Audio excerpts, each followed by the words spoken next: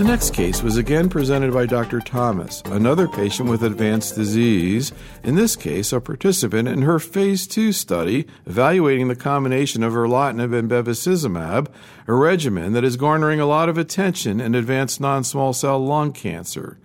The faculty explored this case in depth to highlight the complexities of developing treatment plans in patients with liver-only disease, as is evident by the wide spectrum of options considered. So this 54-year-old man has known hepatitis C, viral history of hepatitis C, steatosis or fatty liver, so his performance status is, a little marginal. He's got a fair amount of tumor-related or disease-related fatigue. He actually has pretty good liver function. He's got normal bilirubin of 0.3, and a good albumin, 3.9 is high. So his synthetic function is well preserved, and a moderately high alpha-fetoprotein over 1,000. He's quite overweight, probably contributing to the fatty liver. Cirrhotic liver with a really kind of scalloped edge to it.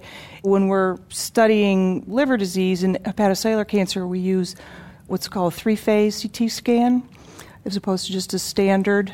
And he definitely had invasion into both branches of the right portal vein. This patient was found fairly recently, say within the last 6 months, to be hepatitis C virus positive, so had never been treated for the disease. I believe it was picked up on routine blood work that showed some elevated transaminases, AST and ALT, which then can often lead to subsequent workup, often including a scan, and that can be a very typical way that these patients come to medical attention. What are some of the things that you're thinking about as you look at these images, Dr. Kuo? Well, the first thing is, tragically, this looks like a large mass that encompasses a substantial part of the right lobe with a few satellite lesions in the left lobe.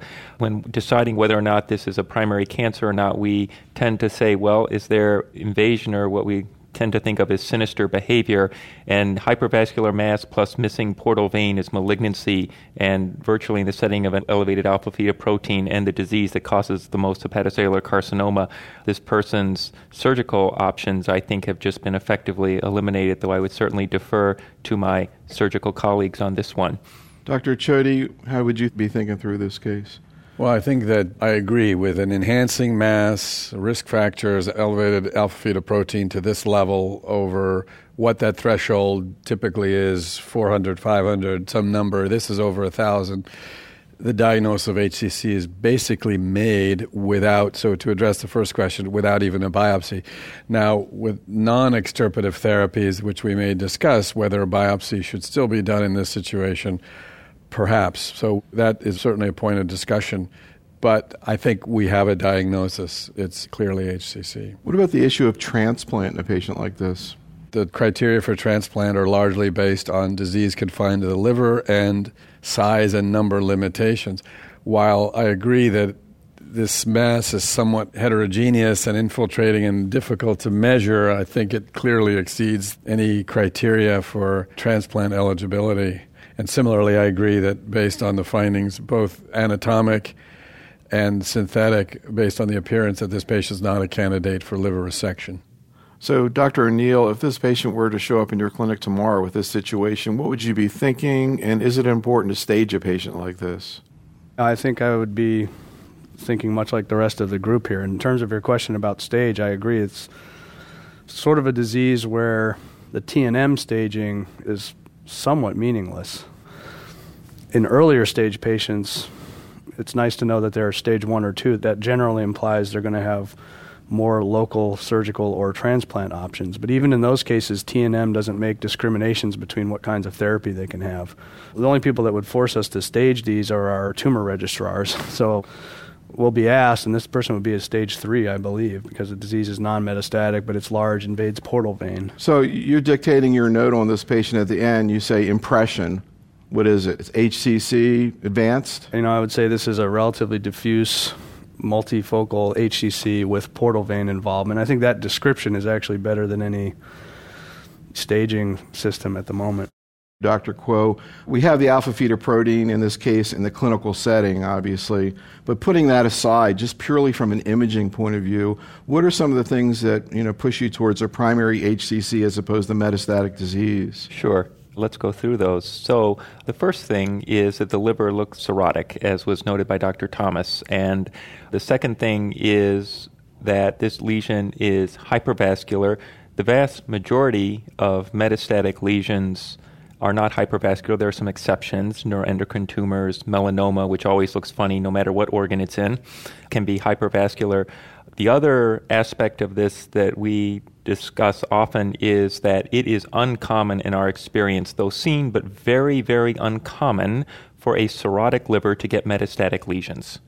Whereas a normal liver gets metastatic lesions, cirrhotic livers primarily give rise to primary liver cancers. Non-cirrhotic livers are much more commonly involved with metastatic lesions. Doesn't mean we haven't seen them, but I'm just telling you it is extremely uncommon. That's interesting. Do you think it's just that cirrhosis is not that common, or there's some kind of protection? No, I think cirrhosis is quite common. I think the portal hypertension and other things actually prevent the cancer cells from going. So push them out. And I would be interested to see in everyone else's experience if it duplicates mine. But we often discuss this at our institution because we'll get consults saying, gee, primary or metastatic, and our experience is that metastatic lesions are far less common in the setting of cirrhosis. Has that been documented in the literature quantitatively? Well, actually, I have someone looking at it right now. So if you get the abstract, don't reject it. Dr. Chody? Yeah, I mean, I think that anecdotally that's been described, but I think it's just a matter of patients with other solid malignancies that metastasize to the liver. Few of those are cirrhotic, and patients with cirrhotic have a high incidence of primary liver malignancies. So whether there's some biologic reason why metastases don't go to the liver in cirrhotic patients, I think is certainly unclear. Unproven. Yeah. His spleen is moderately enlarged. You look for varices in the porta hepatis around the stomach. Obviously, if one sees ascites, it makes the diagnosis a little bit easier. So you typically look for those findings that are, if you will, extrahepatic. The liver it's not overtly nodular, but as Dr. Thomas correctly stated, in my opinion, it clearly looks scalloped. The caudate lobe looked a little bit generous, and all of those things we commonly see with cirrhosis. A big spleen, varices are also very helpful. They suggest portal hypertension as well, and all of those would clue you in to a diagnosis of cirrhosis that would not, in my opinion, require histologic confirmation for just the diagnosis of cirrhosis in this setting. Laboratory values, any platelet count, in my opinion, below 150,000 is suspicious for cirrhosis as well. Dr. Tholovath? The most important thing here is to decide whether this patient is a transplant candidate or not. From a prognostic point of view, that is one treatment that will make a huge difference to this patient. With portal vein thrombosis and significant amount of steatosis on that liver, it's very difficult to say all that is tumor. It could be some of the flow abnormalities because of portal vein thrombosis. And it's very common, portal vein thrombosis in cirrhosis. The question is that portal vein thrombosis due to tumor or due to some other reason? Is that a big difference in terms of whether you're going to offer transplant? Absolutely, yeah. So if there is tumor on imaging and if that portal vein shows some enhancement, then I might say this patient is not a candidate for liver transplant. Otherwise, I would get some other imaging to see whether we can define the size of the tumor. Because there is a small lesion on the left side, and the right side with portal vein being occluded, I can't say all that is tumor. It could be. But before I rule out this patient for a definitive treatment, I want to get a little more imaging. And when you look at the survival after liver transplant, at least the last 5 years, the transplant survival in this country, we just analyzed it from the UNOS data. It is 82% 5-year survival. It's pretty good if you fulfill the Milan criteria. But once you go outside the Milan criteria or even UCSF criteria, the survival goes down, way down. It's about 20 to 30%. So the question is whether this patient fulfills the Milan or UCSF criteria. And when you look at that lesion, you probably will say it does fall outside the Milan criteria. But from a patient's perspective, 50-year-old, I like to know a little more than that. How else could you find out? What else you could do an MRI, and if MRI doesn't define it very well, the next step may be an arteriogram. What do you think about that, Dr. Kuo? I absolutely agree with Dr. Thulavath's assertion that an MRI would provide additional information in this setting. In particular, we would ask our abdominal imaging group to very carefully design imaging sequences to see if the portal vein clot enhances, which we've been able now to determine, to try and differentiate, which is what Dr. Thulavath is referring to as a bland thrombus that we see in cirrhosis just because of the slow state, versus a malignant thrombus that would, as Dr. Thulavath asserts, contraindicate transplantation as well as the other surgical options. And I would get an MR if the portal venous images were not compelling. They might have been in this case with Dr. Thomas' case, but certainly an MR to try to further differentiate whether the entire aspect of the right lobe, which is a little more than half, is taken up by a infiltrative HCC, which I'm afraid in this case, or I'm concerned greatly that it is a biologically aggressive tumor, given that you have satellite lesions in the left lobe. Just biologically, this one appears to be quite aggressive, and therefore you want to err on the side of life. On the other hand, offering a transplant to someone like this, the survival is so poor afterwards, we would not be doing the patient a service. Is there anything on the image itself with the clot that looks different, whether it's tumor or not? Yes, on MR images, one can also see that the clot will enhance arterially, whereas bland thrombus does not. Our ultrasonographers have rarely been able to Doppler flow in a clot as well, which again signals that this is an organizing thrombus with a tumor in it. And then lastly, I think as someone has correctly stated, Dr. Gamblin does exactly what we do, which is to biopsy. If we can't tell, we biopsy the clot.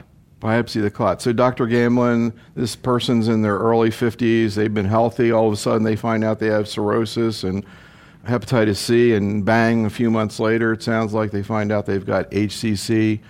They come to you at the Mecca as the last possibility. Could you do a transplant? What do you think about this? I think that the imaging certainly lends evidence to think that a transplant won't be an option for this patient. But I would agree that he deserves every opportunity to make certain he's not a candidate. We would get an MRI if we had any questions by CT. We typically don't go to an arteriogram, but again, with an AFP elevated and this clinical picture, he doesn't need a biopsy. The real question is, does he have portal vein invasion and what's the size of his tumor?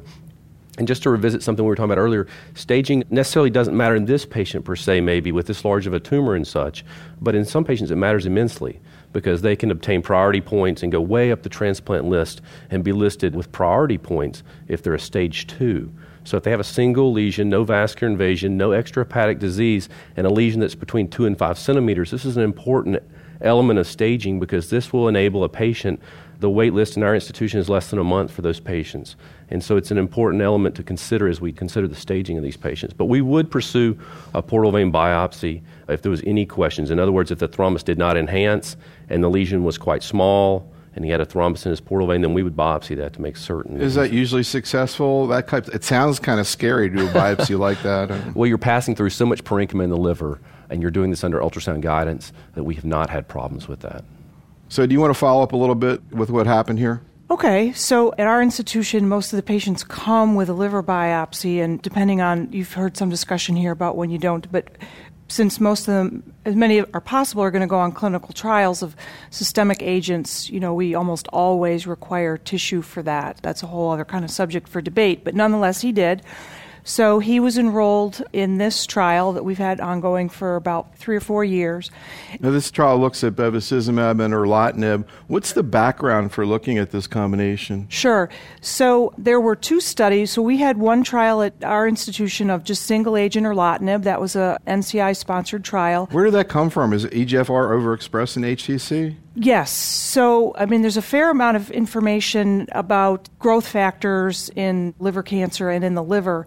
It's a fascinating tumor in that it's not one disease. HCC, everybody here I'm sure would probably agree for many reasons. There's many etiologies. There's patients who get HCC via hepatitis C. Does the biology usually follow the etiology?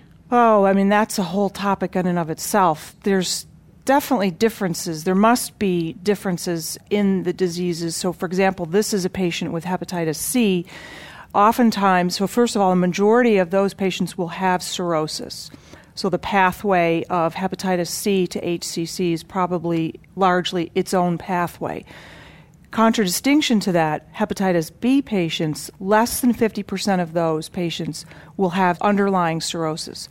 So it's very common to see a person with HCC in the setting of Hep B with oftentimes a very large mass that you can see easily, completely the opposite of this, with a normal underlying liver. So there's a lot of commonalities, but they also can be very different diseases biologically. Dr. Gamblin? If he has no disease outside his liver, then we would consider perhaps yttrium-90 into his liver rather than a systemic chemotherapy. So you'd be thinking about that right now in this patient? That's correct. Dr. Thomas, did you just think about that? For me to consider regional therapy in this patient, the three things that would really play in are the extent of portal vein thrombus. We're talking about regional therapy now, either chemoembolization or the yttrium spheres, a lot of similarities between them. Dr. Finn? Our practice is obviously to discuss these patients on a multidisciplinary tumor board, and we tend to shy away from patients who have portal vein involvement for two reasons. One, they have a higher risk of decompensation after the procedure, that is, taking out the arterial blood supply to the organ when the portal venous blood supply is already compromised. Keep in mind, the liver is amenable to locally ablative treatment because of the anatomy of the organ. That is to say, it has a dual blood supply, unlike most organs. Dr. Gamblin seemed to play that risk down. Well, besides the risk being for decompensation, which I think in our experience we are concerned about. In addition, the randomized trials would have excluded these patients with portal vein clot. Have you seen patients decompensate like this? We have. And I would say in a patient such as this that has a normal bilirubin, a reasonable performance status, that has a portal vein thrombus, we would anticipate this patient wouldn't have a problem. Would or would not? Would not. With the yttrium spheres. Now, yttrium spheres, yes. Yttrium spheres. There's less of an embolic phenomenon with the yttrium spheres. And so you're really delivering a radiation therapy. It's not so subjective of how much embolization bead do you use. It can be alternated some with the decay of the particle, but it's much better tolerated than chemoembolization for patients like this. I would be very worried about giving this person TACE. Right. And how available is yttrium across the country, Dr. Kuo? Are lots of centers doing it? There are an increasing number of centers doing yttrium therapy. There are two types, TheraSphere and SurSphere therapy, differing on the size of the beads. And the procedure is expensive, but I think what Dr. Gamblin said is absolutely correct. It is far better tolerated than transarterial chemoembolization or TACE therapy. Our patients who receive yttrium-based therapies go home the next day or can go home in the afternoon. With TACE, you had alluded earlier to the poorly tolerated or people getting into trouble and decompensating. We have clearly seen that with TACE. We rarely, if ever, see that with the yttrium-based therapies. You rarely develop the problems that you do with TACE. So here's why I did not offer this patient TACE. Everything that people have said absolutely play into it. So you had extensive, including main portal vein thrombus, which we wouldn't do TACE in this patient, but his bilirubin was normal. The reason I wouldn't is he does most likely have, he's got a lesion larger than about 7 or 8 centimeters and probable satellites in the left lobe of the liver. So there's questions beyond just is it safe, but it's also is it efficacious? And there are very few studies out there randomized showing the efficacy, which are the best patients to do TACE in and what kind of survival benefit are they going to get. And if there are 2 randomized trials that were published several years ago, very small series, but they sort of tell us that if the patients who do best are those who have a solitary lesion, usually smaller than about 7 or 8 centimeters, and then a lot of these other good things, normal liver, etc. So I don't feel that there's any evidence-based literature out there that would support, with a large tumor like that, with essentially other satellites, that that's going to benefit the patient. So I put them on systemic therapy. Dr. Finn, in addition to the local modalities we've talked about and the possibility of participating in trial, what about non-protocol management in a patient like this? Standard of care now for a patient with advanced unresectable liver cancer would probably be sorafenib. That obviously is FDA labeled for this indication, unlike yttrium, which from my understanding is only out on compassionate use for HCC. There's not been a registrational study for that other than safety data. There obviously is off-label novel therapeutics to be looked at for this patient. I think there's certainly a problem with reimbursement in that area, but angiogenesis is a major player in HCC. This is a patient that would have been enrolled in the SHARP study. By the Barcelona criteria, they have locally advanced disease with portal vein thrombosis, which is not a candidate traditionally to locally ablative approaches. And in the control arm on this study, a patient such as this would have had a median survival of about 7.9 months. With sorafenib, that was about 11 months. Dr. O'Neill. Well, I think this discussion sets up one of the more interesting potential questions in this disease. So there has now been one series published of the yttrium microspheres in patients with portal vein thrombosis. And that suggests actually a fairly good median survival, similar again to what you might see with sorafenib. And so really begs the question, since this is a fairly common patient population, is it better to give them local regional therapy? Is it better to give them systemic therapy, or perhaps both? Are there any thoughts about doing a trial to dissect that out? One of my local colleagues, Mike Morse at Duke, had actually spoken about a combination TheraSpheres and sorafenib study. Combination, that's interesting. Yeah, and there are several trials of either, as Dr. Finn mentioned, bevacizumab or sorafenib with embolization. And I think, again, some combination of an anti-VEGF and yttrium microspheres would be a very interesting trial. I do believe those microspheres are active. I think the problem right now for us is, in terms of making decisions clinically, we don't have that survival information really. And now we have a drug that has really definitive evidence of survival benefit compared to a promising and well-tolerated but very expensive procedure where we don't really have that solid survival information. For this particular patient who has liver-limited disease and portal vein thrombosis, I have offered TheraSpheres as an option and sort of at the same time as sorafenib or clinical trials. Obviously, my own bias would be a clinical trial when that's available. So if this patient showed up today, would there be a trial at your place you'd put him Yes. on? What is it? We're studying a MEK inhibitor. If you look at response, it's certainly higher with the yttrium 90 spheres than you would expect with sorafenib, where response is uncommon. And that makes it difficult to talk to a patient because the patient wants to know their tumor is going to shrink. And you can tell them, well, I can give you this treatment where we know roughly 30% of the time your tumor is actually going to shrink, but we don't know if it improves survival on average, versus a drug where only about 2% of the time is your tumor actually going to shrink, but we know that there's about a 3-month survival advantage. So that's actually a very difficult conversation to have with a patient. What do you say to people who are about to start sorafenib? The most debilitating potential side effect of sorafenib is diarrhea.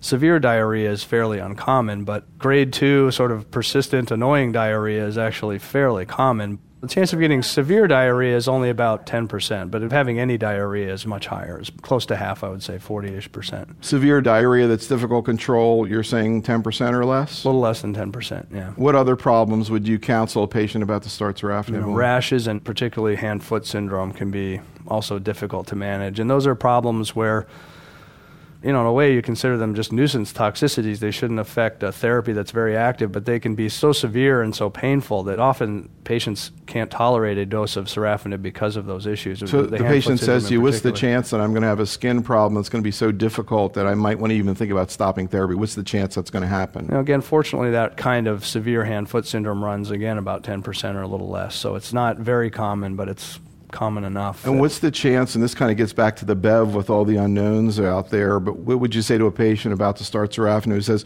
what's the chance that I'm going to have a life-threatening toxicity here? Best we can tell, that's uncommon to have a life-threatening toxicity from sorafenib. If you compare it to chemotherapy, for example, it's a well-tolerated drug. Dr. Thulov, any comments about sort of the risk-benefit ratio of sorafenib in this situation from your perspective? I think in a patient like this, I would do what Dr. Thomas had done. We have limited data on the role of TACE or yttrium, if that is all tumor. So I might put this patient, if there is a trial available, I would ask the patient to get enrolled in that trial. In patients who are not on trial, whether it's post-liver transplant or pre-transplant, I try sorafenib, not because I have a lot of experience using this drug, but based on the SHARP trial. That's the only drug that has shown to be efficacious in HCC. And of the 4 or 5 patients I initiated treatment, only one patient could not tolerate sorafenib. This was an elderly man who had recurrence after TACE. We have been following this patient for 3 years, and the most recent scan showed that some of the areas we had TACE before, there is more tumor coming up. So I put the patient on the treatment. After a week, he had significant rash in his hand and feet, and he's in his 70s. The fatigue was profound. Fatigue. And this is a functionally very good patient, well-built guy. In spite of all the cancer, he was doing very well. He plays golf regularly. He couldn't take this drug. So you stopped it? We stopped it for 2 weeks now, and I spoke to him yesterday. He said, I'm not back to normal, and I've never felt like this. Do you think that this could be the tumor or not the treatment? I think it is the treatment, because the tumor is not that big, and he has been functioning quite well until I started this treatment. We debated this quite a bit, whether to give him sorafenib or not. But after a lot of discussion, he and I decided to start him on that.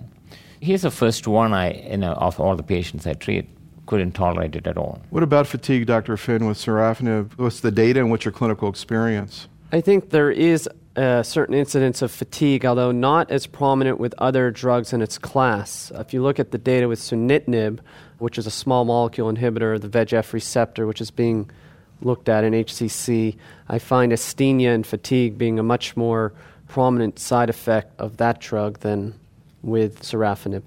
It's more of an anorexia type of blah type of feeling with sorafenib. Dr. Kuo?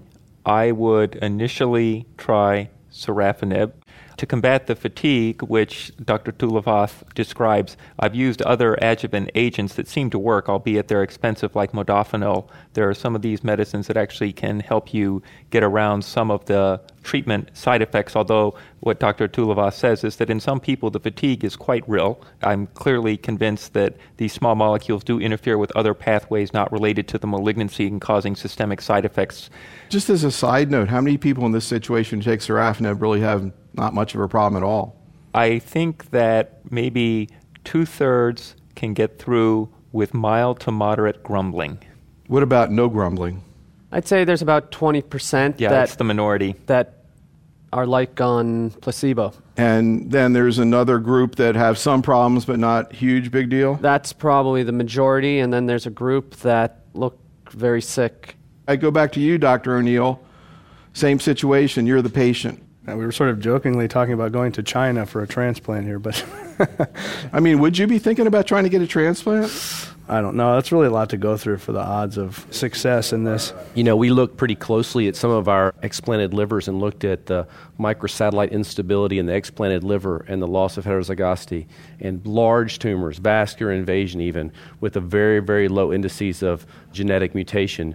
These patients did very well in the era before we were so controlled about who we transplanted and who we didn't transplant. So if it was me, I'd want a core biopsy. I'd want to look at the LOH, and then I'd decide if I wanted my transplant or not. Yeah. If the LOH was okay, was extremely low, I might go for it. You try to talk somebody into doing it. I might do that, yeah. And we took our institution experience, went to Sinai and asked Myron Swartz to give us some of his samples and looked at his livers and his outcomes as well, and again validated pretty much a fractional mutational index per se of how genetically mutated is the tumor. You're a young guy. Suppose you were 65 or 70, in good shape, golfing, et cetera, would still feel the same way? Yeah. I think the chance of this patient being alive in 2 years, it's kind of arbitrary. I mean, do we transplant people in Pittsburgh that are 76 years old? Sure. Dr. Tholovath. I think you asked Paul what he would do if he had HCC of this severity. My feeling is if I had this situation, I would take everything. I would go to Dr. Geschwin. He will tase anyone, so he will tase me. And then use sorafenib and convince a surgeon to transplant me. Because if the tumor biology is not, this doesn't look like a good tumor biology.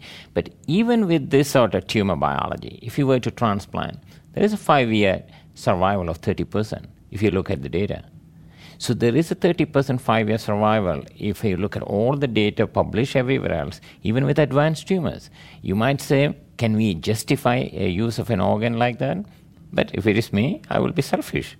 Dr. Geschwin? The mass has replaced most of the right lobe, right? Mm-hmm. So it doesn't really matter in this case whether there's portal vein flow or not. And especially if you do the chemoembolization without embolizing the artery, it's perfectly safe to do.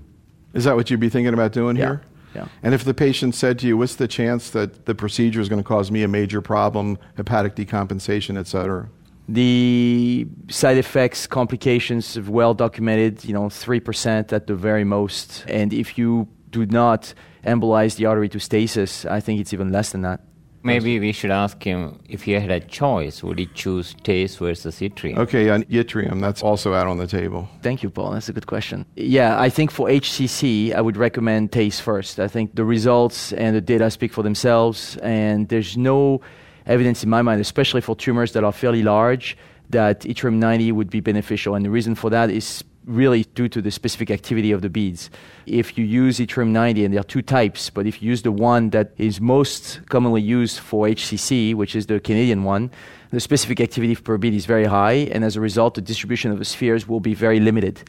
So you won't have a very extended coverage of the tumor by the beads. Agree, Dr. Gamblin? I would agree that the penetration of the radiation from the glass bead is a centimeter at most. And so in a very large tumor, if you cannot get beads in the center of the tumor, then you're right. Now, are you going to treat the periphery of the tumor, the hypervascular enhancing portions of the tumor? Certainly by selective blood flow, you're going to put your glass beads there. But I think that it's a good candidate for it. I think that the embolization phenomenon associated with the TheraSphere product is less. Now, if you're not embolizing even to stasis, then I agree they're probably equivalent in the side effect profile that you're going to have. And we don't have data to compare the two. What are you looking for in the liver that would move you towards TACE as opposed to a systemic therapy option like sorafenib or a systemic therapy trial? What are you looking for? Well, I think that here it would be very similar to a surgical approach where you've got a large tumor in the liver, you've got to tackle it and try to kill it at least so that it doesn't... Yeah, but you got tumor in the other lobe. You do, but then you would probably do at least 3 or 4 treatments on this patient. So you do both lobes? Yeah, not at the same time. So is that what you consider the standard of care, yes, standard approach to somebody who has non-surgical, resectable, or transplantable with disease? portal vein thrombosis? You would say that's standard of care? Yeah. Yeah. Dr. On Finn? what basis? We've had a lot of discussions about that. In fact, for the TACE sorafenib trial, there was an issue that was raised by some, and especially medical oncologists. But this is something from the past, because in the past, the way chemoembolization was described was always embolization to stasis, and it's not the case anymore. Nobody does that, or nobody should do that. So the bottom line is that if you preserve the arterial inflow, whether there's portal vein thrombosis or not doesn't make any difference. And there's been a number of studies, including ours, that showed that even in the setting of portal vein thrombosis, the survival is still fairly high at 11 to 12 months median survival. And that's for child A and B. So, Dr. O'Neill, I want to try to put this in perspective. If we were to do a patterns of care study on this case, and we asked 40 investigators in this field and 100 oncologists in practice what they would do with this patient, what would we see? Or I think if you ask most medical oncologists, they would say systemic therapy for this patient. One of the big benefits of the SHARP trial, for better or worse, is that it gives us a randomized trial that's in a large number of patients that kind of establishes survival for a placebo group and a treated group, and that just doesn't exist similarly in this huge, broad category of patients offered and given, quote, regional therapies. So it's just a big area that I don't have good numbers to talk with patients about. What about sorafenib? So we've been using it for about 15 months, I guess, now. In summary, my experience with it is I start very few patients on the full dose, 400 twice a day. And how often do you see something that you go, wow, this is really helping? I actually have, surprisingly, I have seen some benefit from it. I have a patient on it since May of 2007. Dr. Finn, do you agree with her dosing approach, or how do you approach it? I generally do not. If a patient is well compensated, I will start them at full dose as done in the clinical study and see them back in about 10 to 14 days to assess their toxicity and dose reduce if necessary. Dr. O'Neill, same question. How do you approach the dosing? A little more similar to what Dr. Finn said. I'm not dose reducing at the outset for most patients, although there's this sort of gray area of the Child-Pugh B where the drug is indicated today, and it's not clear that they tolerate it as well, although if you look at the limited amount of data that exists from the phase 2 study, it suggests they do. My experience has been that they don't seem to tolerate it as well as the study suggested they should, and I think in that group of patients, bad cirrhotics and maybe older patients, starting at a lower dose is probably a reasonable thing to do. What about dosing in the immunosuppressed post-transplant patient? Do you give them 400 BID, Rich, or what do you give them if they recur? Post-transplant, we've used it in high-risk patients, patients who had higher tumor burden post-transplant or lots of lymphovascular invasion. We've offered it to them. And given their other large doses of medication like you're referring to, we usually start at 400 and titrate up. That group of patients, it's been hard to get them to stay on it for a long period of time. How long do you leave them on it? You know, that's an unknown, and that's really dictated by their toxicity. So can you talk about what happened to this patient? After bevacizumab, it was stable disease at 16 weeks because it was a minor response. It was less than a 30% response. So that's in RESIST, it's less than partial response, yeah. I think that it's important to emphasize the fact that there were probably a total of 100 clinical trials that were performed with systemic therapy for HCC that showed no survival benefit. None, not a single one. And yet, people still prescribed doxorubicin, PIAF, a number of therapies or chemotherapeutic agents, phase 1 trials or not. And what I'm saying is that when you have a recognized local regional therapy that actually works and has been shown to work and prolong survival, I just don't understand why a patient like this would go to a phase 1 trial. I think you should try to go through the paradigm exactly as you said. You know, that's exactly what we do in our multidisciplinary conference. We go transplant, resection, ablation, chemoembolization. I mean, that's the way it is. And chemoembolization obviously is not curative, although, you know, if it's done in small tumors, I still maintain that it has curative potential. But the fact of the matter here is that to go into a phase 1 trial doesn't make any sense. Well, it was not a phase 1, it was a phase 2. Oh, a phase 2. But even a phase 2 with drugs that are not necessarily active against this tumor. So, Dr. Chody, did Dr. Geschwin accurately describe the algorithm in your interdisciplinary conference? Well, I mean, I think now with the integration more recently of a trial showing some efficacy with systemic therapy, the sorafenib, I think that fits into the equation. What we often grapple with is whether outside of a clinical trial to integrate sorafenib in combination with one of these local regional therapies.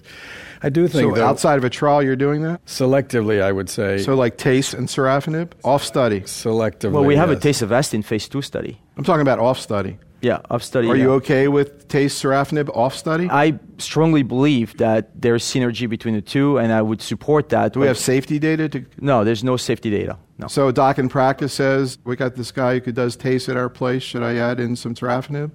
No, it's a difficult question to answer. There is a phase 3 trial in Asia of TACE with or without sorafenib, and from what I understand, there has not been a large safety signal. But to your point about data, and I guess here with a patient with a portal vein thrombosis, so there's a large 600-patient randomized phase 3 study that shows a survival benefit for this type of patient with sorafenib, where that does not exist with any local regional therapy for this type of patient.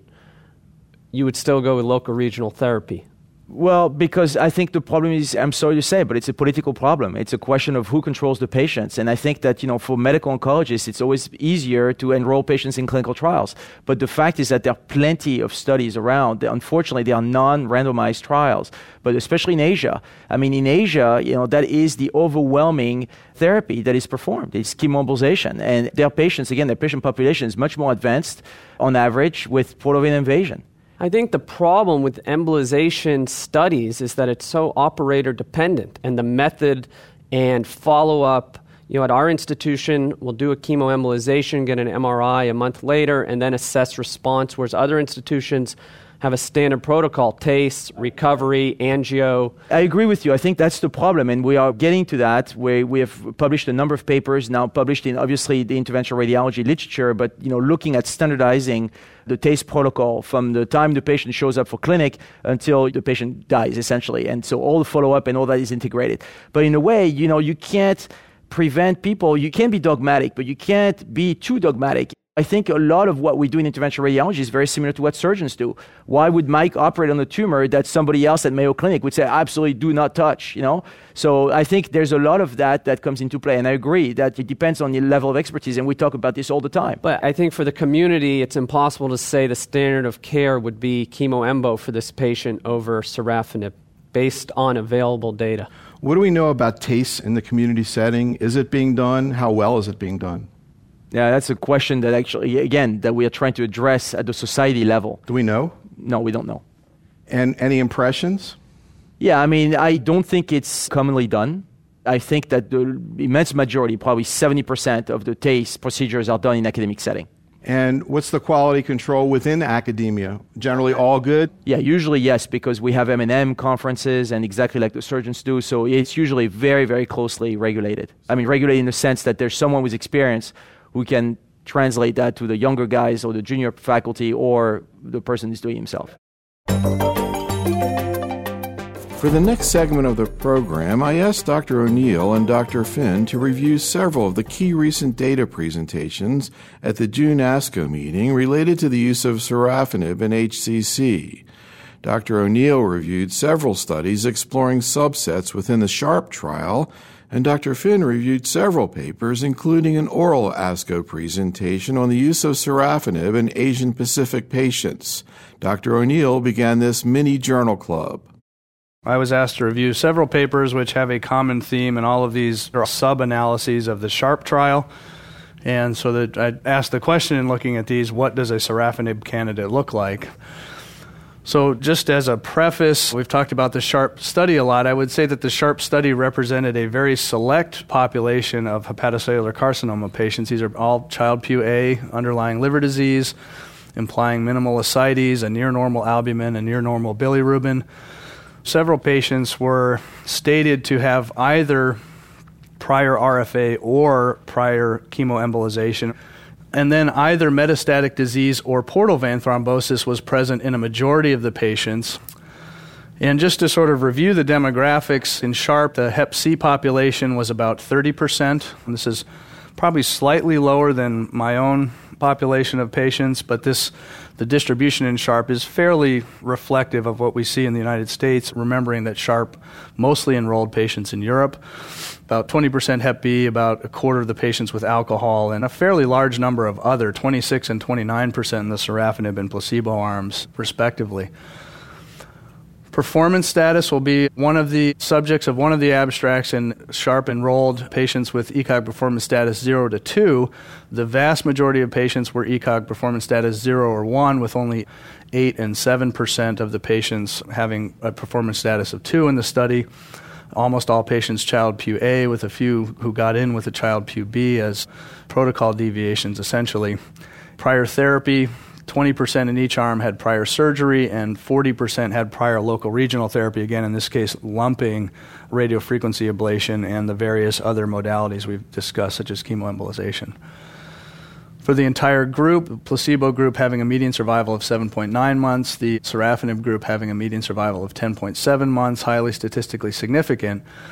And so among the sub-analyses, I thought perhaps the most interesting and maybe most relevant, because my population of patients seems to be very heavily weighted towards patients with hepatitis C virus infection, is the retrospective analysis of the subgroup of patients with hepatitis C virus infection.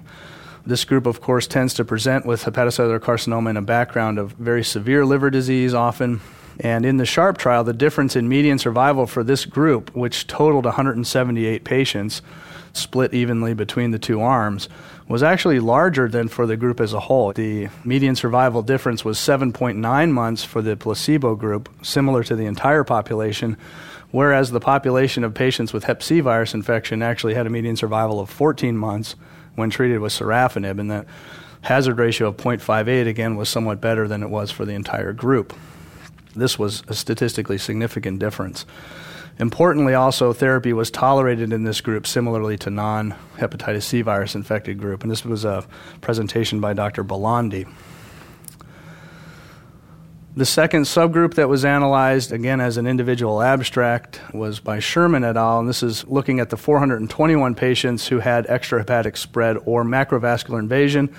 But if you look at this group, again, there was a statistically significant difference in overall survival for this subgroup, 6.7 months, slightly lower for the placebo group than for the entire population, versus 8.9 months.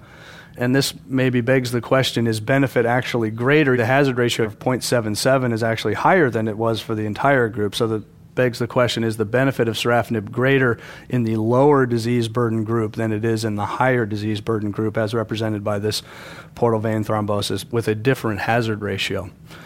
For the alcohol-related subpopulation, I mentioned that was 20% of the entire group. This was an abstract by Craxi et al.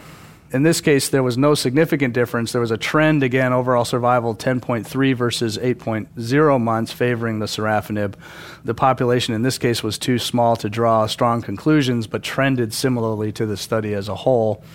And lastly, Raul et al. Presented a poster on ECOG performance status and effect of sorafenib. And as I mentioned before, very few of the patients had a performance status of 2, so really you were comparing about half and half patients with performance status of 0 or performance status of 1. In that instance, if they had a performance status of 0 versus 1 to 2, the hazard ratio was 0.71, so similar to the entire population. So there was no apparent effect of performance status on the chance of benefit from therapy. Again, I think a performance status of 0 versus a performance status of 1 is not as dramatic as performance status 0 versus 2. So, whether this adds much to our discrimination of how we're going to treat patients, I think, is questionable. So to conclude, all of these patient subgroups appeared to benefit from sorafenib to at least some degree, although not every subgroup had a statistically significant benefit, as one would expect based on size of some of these subgroups. These data do raise the question for further study. Do hepatitis C virus infected patients actually benefit more from sorafenib than patients with other types of liver disease? I think that will be very interesting. Now, I think the Asian study suggesting a similar hazard ratio might suggest that hepatitis B virus patients benefit similarly as well. So this will be something interesting to look for. I don't think this answers the question, but does bring up an interesting question. And lastly, do patients with less advanced disease benefit more? That would be very interesting because I think the patients with less advanced disease are also the ones who benefit more from treatments such as chemoembolization. And again, we really have to work hard now in a research setting to identify where do we draw the line between someone who is a local regional therapy patient and someone who is a systemic therapy patient. And we've spent a lot of time arguing this morning about where does that line sit. None of us really knows where that line sits. So I think if really patients with less advanced disease benefit more and the patients with more advanced disease benefits less, that's an unfortunate thing actually, but something that will need to be looked at in future studies. Dr. Finn, can you review your papers beginning with the Asian Pacific study? This is a comparative study to the SHARP trial done in a different population and asking the question, how does sorafenib perform in a population where most of the disease is from hepatitis B, as well as the local approaches to the disease are managed differently than here in the West. Sorafenib, as you know, is a multi-targeted inhibitor. It targets the VEGF receptor, working on angiogenesis and the blood supply supplying tumor. It is also promiscuous inhibitor, meaning it hits other targets, one of them being RAF, an important kinase in proliferation cascades. However, arguably the importance of RAF in liver cancer is very undefined. So this study was like SHARP. It included patients with advanced liver cancer who had no prior systemic treatment, performance status 0 to 2, all child PUA, which is important for this, and SHARP, as far as, one, proving that the drug has anti-cancer activity, but then raises questions about applicability to other patients. And it was placebo control, a 2-to-1 randomization towards treatment versus placebo, as compared to SHARP, which was 1-to-1, and endpoints being radiologic progression as well as symptomatic progression. Baseline patient characteristics, importantly, most of them were men. The majority of patients were stage C, but otherwise patients with locally advanced or extrahepatic disease. Importantly, most of these patients had hepatitis B. That differs from SHARP, that differs from the general population we see in the United States, though in Los Angeles on the Pacific Rim, we do see a fair amount of HBV. Overall survival was 6.5 months in the treatment group versus 4 months. Clearly positive data supporting the use of sorafenib, though I think all of us will notice that the control group did not do that well. That's compared to SHARP, 10.7 months versus 7.9 months. And comparing Asian and the SHARP data, both studies showing a relative increase, that is a hazard ratio of 0.68, favoring sorafenib. Time to progression also by hazard ratio very comparable. Not a lot of objective responses. So the magnitude of a benefit appears the same regardless of the underlying etiology and the patient population. There was a trend to maybe more hand-foot in the Asian population, which raises the issue of maybe some metabolism that might be ethnic dependent. So in sorafenib, the first systemic agent to improve overall survival in liver cancer, this was seen regardless of ethnicity, and the general feeling is that the Asian controlled study had a more advanced patient population, which accounts for the worst performance in the control group. The next study is a doxorubicin study in combination with sorafenib done by Dr. Abu Alfa. This study took patients who received doxorubicin for 6 cycles plus Nexavar versus doxorubicin and placebo. 6 cycles was used because the total toxicity of doxorubicin there would approach 360 milligrams per meter squared, which is where we see cardiac toxicity. In some patients, they were allowed to continue on with doxorubicin. This was a 1-to-1 randomization, a randomized phase 2. Primary endpoint, time to progression. Again, a well-randomized study, well-balanced between each arm. Most of these patients were Child-Pugh A. So again, the addition of sorafenib to chemotherapy improved time to progression and improved overall survival, 13.8 versus 6.5 months. No change in response rate and an increase in PFS with a hazard ratio of 0.6. It's important to note this study wasn't powered for these endpoints. However, obviously that data exists and could be of importance. There was no significant change in response rate by RECIST criteria on a waterfall plot. There were more patients on the sorafenib arm that had some decrease in the size of their lesions, though it would not have met the criteria of a partial response. Toxicities were as expected for sorafenib and the addition of a cytotoxic. While there weren't many significant differences in grade 3-4 toxicities, it is important to note that there was some increase in left ventricular dysfunction with doxorubicin, a cardiotoxic agent. So in summary, this study suggested some benefit of adding sorafenib to doxorubicin. However, we need to keep in mind that there was some increased toxicity with LV dysfunction when compared to SHARP. In SHARP, 10.7 versus 7.9 months. Overall survival with sorafenib was 13.8 months. So sorafenib improves survival in patients with advanced liver cancer with or without doxorubicin. I think we need to pay attention to this increased cardiotoxicity.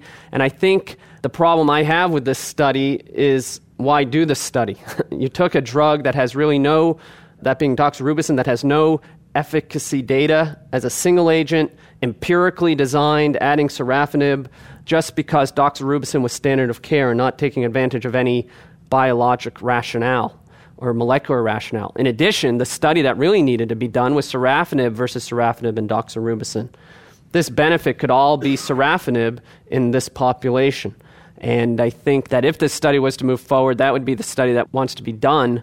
And my understanding is that there's a phase 3 study planned with this regimen. And, in my opinion, that's a terrible waste of resources and patients. So the last one I'm reviewing is from Dr. Andy Zhu, an excellent investigator at Mass General, that's looking at sunitinib in patients with liver cancer. Sunitinib, you'll remember, is a multi-targeted kinase hitting the VEGF receptor as well as some other receptors. It's approved in kidney cancer right now, as well as GI stromal tumors. So this took patients who had 0 or 1 prior regimen, good performance status, good liver function, and got a regimen that was 37.5 milligrams every day, 4 weeks on, 2 off. Endpoints were PFS, as then some exploratory studies looking at permeability on imaging, some protein changes in angiogenic markers, as well as circulating endothelial cells. So some sign of activity with prolonged stabilized disease, 1 PR, disease control rate of 53%. Overall survival, 9.8 months, not that much different from SHARP. Toxicity may be a little greater than what we've seen with sorafenib, some bone marrow suppression, some alterations in transaminases, as well as things well known with Sutent, rash, hand-foot syndrome. Biomarkers, there was a decrease in permeability with sunitinib, as well as changes in some angiogenic markers, and an attempt to look at some predictive markers of response and associated things. Again, an exploratory study as far as the biomarkers, but I think it needs to be highlighted that these type of things are important in incorporating in future prospective studies to better understand the biology of these agents. So, conclusion from this study and other sunitinib studies is that this drug seems to have activity in liver cancer. I think at the end of the day, this supports the importance of anti-angiogenesis in HCC. Chemoembolization is essentially an anti-angiogenic strategy, I think, and we've been doing that mechanically for a long time, and now we have pharmacologic agents that can do that.